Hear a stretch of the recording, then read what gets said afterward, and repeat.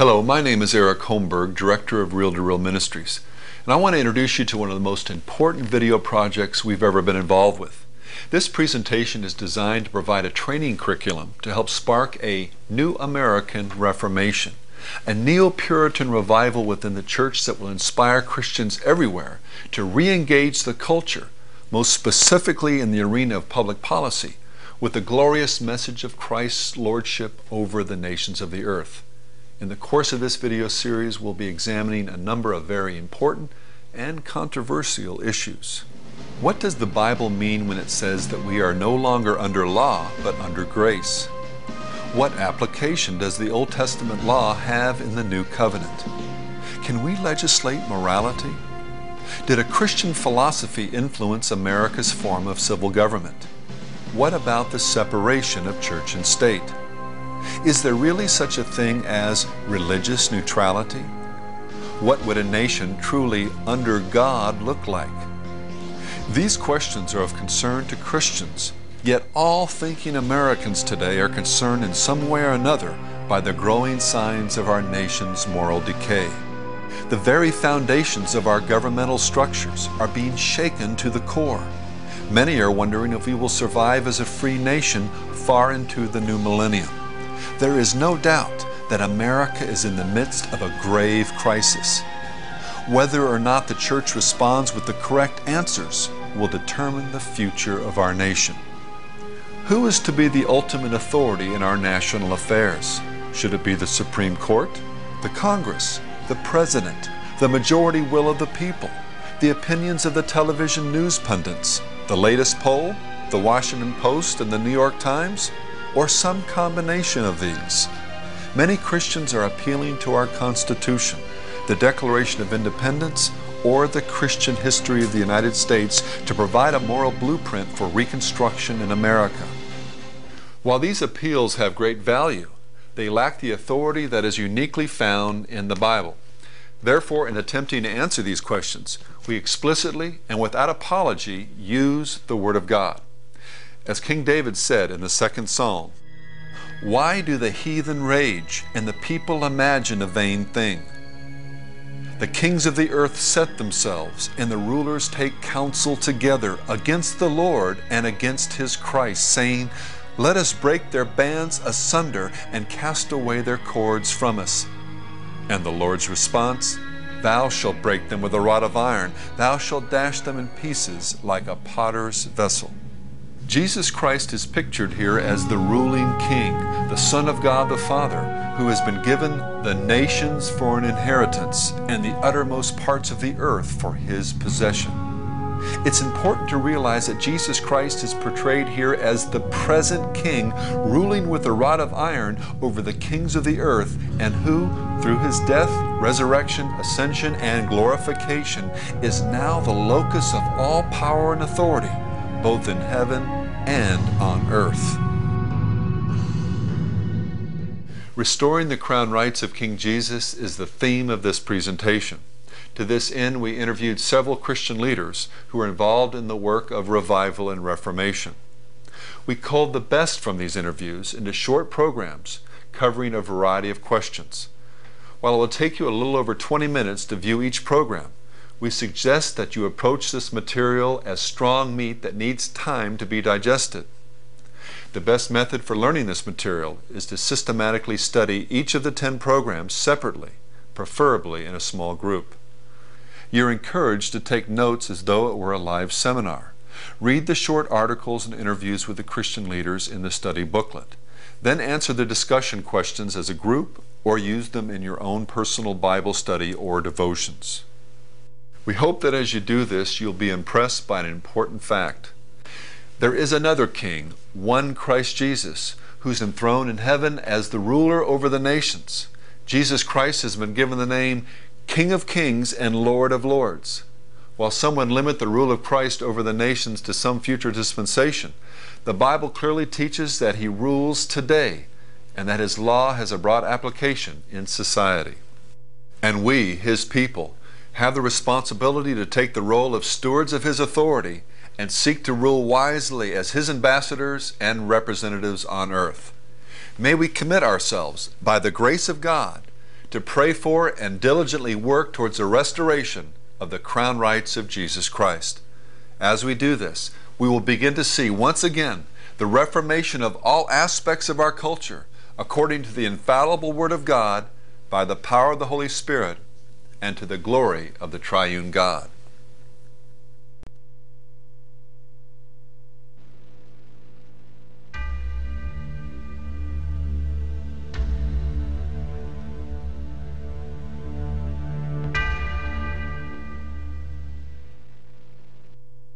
The Apostle Paul wrote in Romans 6:14, "For you are not under the law, but under grace." How to interpret exactly what this means has been a source of confusion for many Christians. When discussing the law of God versus the grace of God, we often hear, "I'm not under the law," or "I'd rather err on the side of liberty than on the side of legalism." Yet these statements belie a basic misunderstanding of the relationship between law and grace. When many Christians speak of grace or Christian liberty, they're often advocating a license to sin or an anti-law view, known as antinomianism, that is clearly condemned in Scripture. Even among those Christians who believe that the law of God is a standard for moral behavior, very few can even name all of the 10 Commandments. This prevailing ignorance of the law of God among Christians has led to a plague of moral relativism among non-believers. I believe in what's true for me, but I don't believe in an absolute truth for everyone. Thou shalt not covet thy neighbor's wife, thy neighbor's manservant. Monogamy gets again into laws that society chooses to make.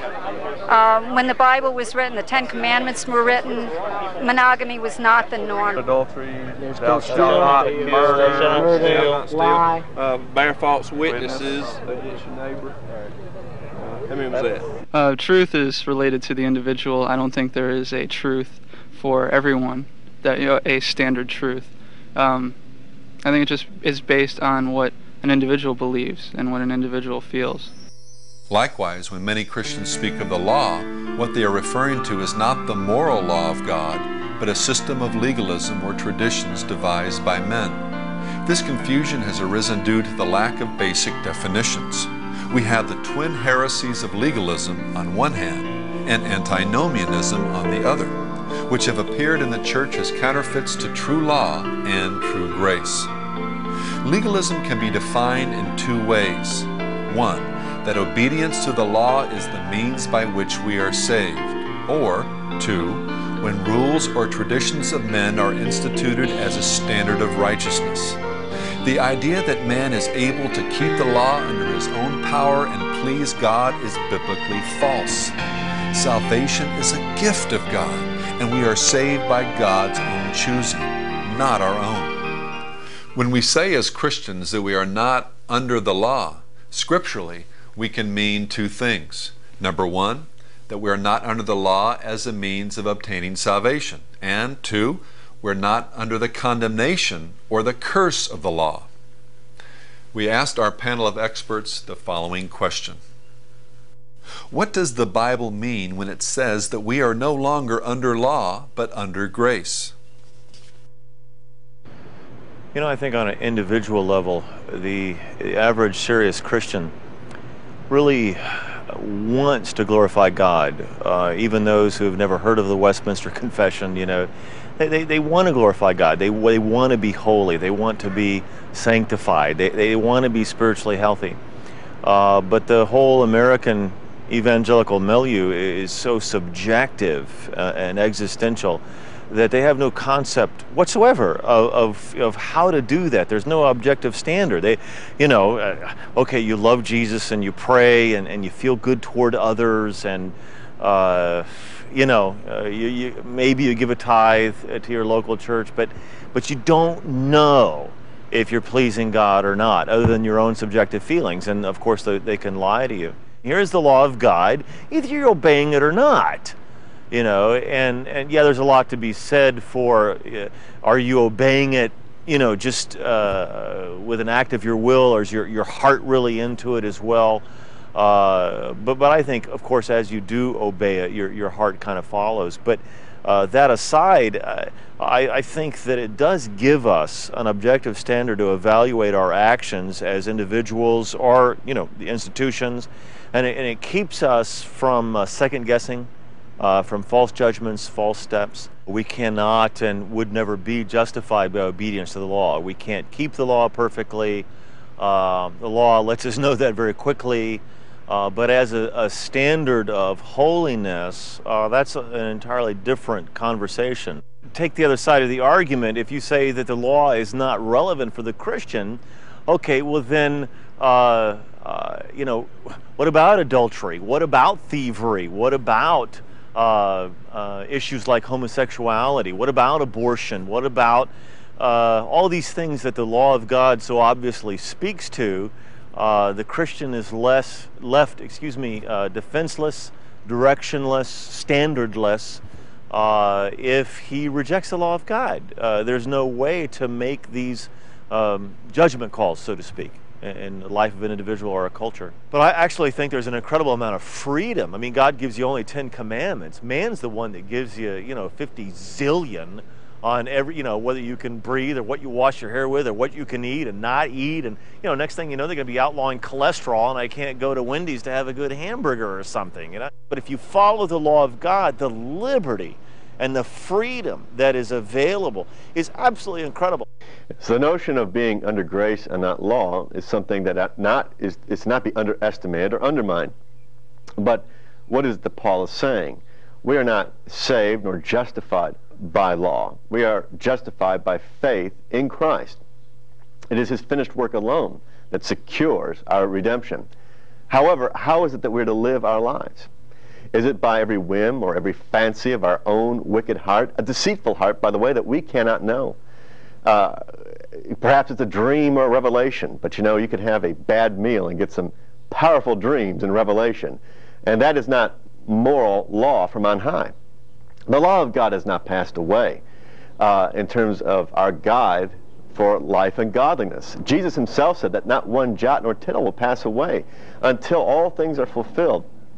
And so Christ, as the fulfillment of the law, gives us the grace, which is divine almighty power made effective on our behalf. He gives us the grace to live according to the law, not to transgress the law. We see in Romans 6:1, shall we sin that grace may abound? God forbid. And how is it that we know that we sin? We have an immutable, unchanging standard, God's law. And so the ideas and the notions of our conduct that are inscripturated in the law of God, they're not options, they're commands. And they've not been nullified or abridged in any way by Christ's finished work. In fact, now that law is written upon our heart and our minds, and we're given grace to follow hard after them in a way that was not possible in the old dispensation. Of course, Christianity is ultimately personal and intimate. We come, by the finished work of Jesus Christ, into a living, real, and vital relationship with God. The creation can touch the Creator, to Christ. That brings joy unspeakable and full of glory. There can be no doubt. But then what? This personal, vital, and real relationship must be manifest. The Great Commission says that we are to be a witness unto all nations, and we're to teach those nations all the things that Christ did depict and declare. And that means we're to enforce and declare and disciple the nations, every tribe, every kindred, every ethnic grouping, under and according to God's law. And so the idea that our religion is only personal is actually heretical. That's an ancient heresy called Gnosticism, where they said that the material world was evil and the unseen world was innately spiritual. And that's why so many Christians in that era, and even today, don't have a proper view, for example, of sexuality, the family, the role of the church, their role in society, and even the idea of work and creating wealth.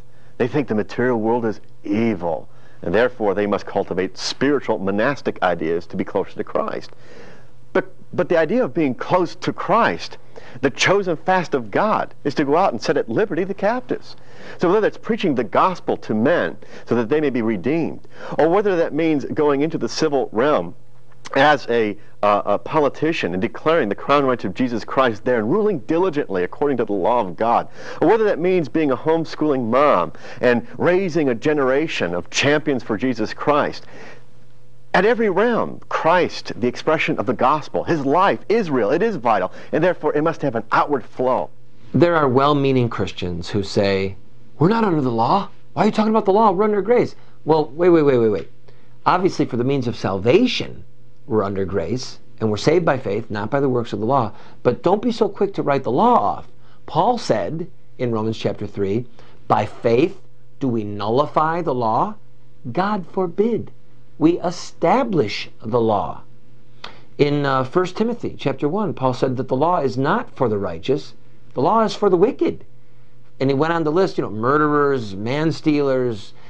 The law is still for today when it comes to its behavioral aspects. It's still wrong to be involved in theft and murder and adultery and bestiality and homosexuality. You can't just throw out the law. Well, they'll say, well, Jesus said just love your neighbor and love God. Absolutely. But that's the summation of the law. You don't know how to love God and to love your neighbor unless you look to the law to define it. So Paul said it best. He said, to those who are without law, I became like somebody without law, but not being without law myself. He said, I'm still under the law of Christ. The moral mandates of the scriptures from Genesis to Revelation, they're still binding on all of us. There's a proverb that says, do not rebuke a fool, lest thou be like unto him. But then the one right after it says, rebuke a fool in his folly, lest he be wise in his own eyes. So when Christians try and take Bible verses out of context to justify or to vindicate retreat and cowardice, I say to them, wait a minute. The Bible says Jesus is the Prince of Peace. The Bible also says that the Lord is a man of war. He's the King of Kings. He's the Lord of Lords. We need to be like the early church, of whom it was said, these men who have turned the world upside down have come here also. They weren't greeted by the Chamber of Commerce and a key to the city. They were greeted by conflict, controversy, sometimes a beating and a key to the jail. So if we truly want to be like the early church, we're going to have to be involved in conflict and controversy. My observation is that a lot of Christian leaders want to run from the 3 C's of conflict, controversy, and confrontation in order to embrace the 3 C's of comfort, cowardice, and compromise. In America's history, those who are self-conscious enemies of Christianity have often used the banner of Christianity or Christian words, phrases, mercy, kindness, brotherly love, our Christian duty. They've used it when it suited them. But my observation has been they mean something else when they say mercy or kindness or brotherly love or Christian duty. Now it's come to the point where you have people saying it's our Christian duty to embrace the homosexual movement. And this, of course, is absurd because a Christianity that is in conflict with the Scriptures isn't Christianity at all. So we as Christians must remember the Scriptures are the first and last word on what Christianity is, what Christianity does, what Christianity believes, and what we as Christians have a duty to do. If it squares with the Scripture, let's go. If it's in conflict with the Scripture, then it's heresy. Christians have wrestled since the first century with the question of the 2 covenants, the Old Covenant and the New Covenant, the continuity between the two, where there might be discontinuities. Clearly, the Bible claims authority for every word, every jot, every tittle. Jesus makes it clear that there is not one word of all of the Scriptures that has in any way passed from authority or applicability in the life of the believer. So in that sense, there's absolute continuity. The Apostle Paul wrote to his young disciple, Timothy, and said, all Scripture is God-breathed and is useful for teaching, rebuking, correcting, and training in righteousness, so that the man of God may be thoroughly equipped for every good work. There were no Scriptures other than the Old Testament Scriptures when the Apostle Paul said that. The Gospels had not yet been written. The letters were still floating about as small epistles to individual churches. The canon of the New Testament had not been gathered together. So the Apostle Paul clearly stated that the scriptures of the Old Testament were useful for teaching, rebuking, correcting, and training in righteousness, so that the man of God may be thoroughly equipped for every good work. Authoritative, God-breathed. In that sense, there is no discontinuity. In another sense, there is an absolute discontinuity, for we have a new and better covenant in Jesus Christ. Everything in all of history changes at the cross of Jesus Christ. The cross is the fulcrum upon which all of history turns. And so we see that, that through the cross, we see both the new and the old covenants in a totally new light, in a totally new perspective. The Old Testament and its standards are by no means abrogated, and yet they are transformed by the grace and the mercy of God. It works simply like this.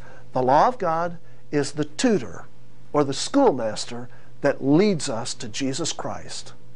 And in Christ, and by His grace, and in His mercy, and in that alone, do we have the power to live before God righteously and with the cloak of Christ's perfection draped across our shoulders. The Westminster Confession, which is one of the great Reformation standards, divides the Old Testament law up into the civil law, the moral law, and the ceremonial law. And that's a good, helpful distinction between the various aspects of the Old Testament law. For instance, we today do not sacrifice cows. We don't come before the Lord and sacrifice lambs as payment for our sin, because we have had a greater, more perfect sacrifice, the perfect Lamb of God, the great sacrifice of God, Jesus Christ. And so it is helpful to make distinctions between the moral, the ceremonial, and the civil law. At the same time, when you look in the Old Testament, those laws are so intertwined that they are very difficult to separate sometimes. Oftentimes, there are all three in a single sentence, and so you have to do some real exegetical gymnastics to get them pried apart from one another. So ultimately, what we have to do is we have to see that some of the Old Testament law is easily applied to our time. We can see it readily. Thou shalt not steal. There's no place in the New Testament that says that bestiality is a sin. And yet there is hardly a Christian walking on the face of the earth who would not say that sexual relations with animals was not perverse and wicked and a denial of God's standards of righteousness for the believer. So there are some of those moral standards that are easily applied and brought over. What we have to do with difficulty is take the cross of Jesus Christ, the grace and the mercy of Jesus Christ, and bring that lens to all of the law, moral, civil, and ceremonial, and see the application of those things to our day. We can't take a cafeteria-style approach, start picking and choosing which parts of God's Word we apply and which parts we do not. Covenantal thinking has all but disappeared. That's why in systematic theology I gave it particular space, because it is foundational. The Bible is divided by two covenants. Really one covenant, the original one, renewed again and again and transferred in the New Testament from a nation to the church. The nation symbolized by 12 tribes, 12 apostles now in the church as the new Israel of God. And Paul refers to the church in Galatians 6:16 as the Israel of God. Well, this means that we have a duty. We have to occupy the whole world. The Great Commission is to make disciples of all nations, to bring them all into the fold, together with all their peoples, because Christ is the ordained King of all creation. So we have a magnificent calling. And I don't believe God programmed us for defeat. We are a people called to victory, not to defeat. This is the victory, John tells us, that overcometh the world, even our faith. The grace of God means infinitely more than forgiveness of sin and unmerited favor. It also includes the victorious Christian life. Grace alone is the means of both our justification and our sanctification. Grace is both a covering for individual acts of sin, or our justification, and it provides the means of power over sin, or our sanctification. What does the law of God have to do with grace?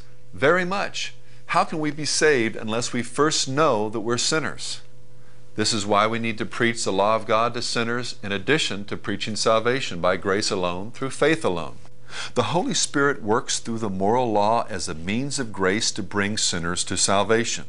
The moral law of God always remains the measure of sanctification for the believer.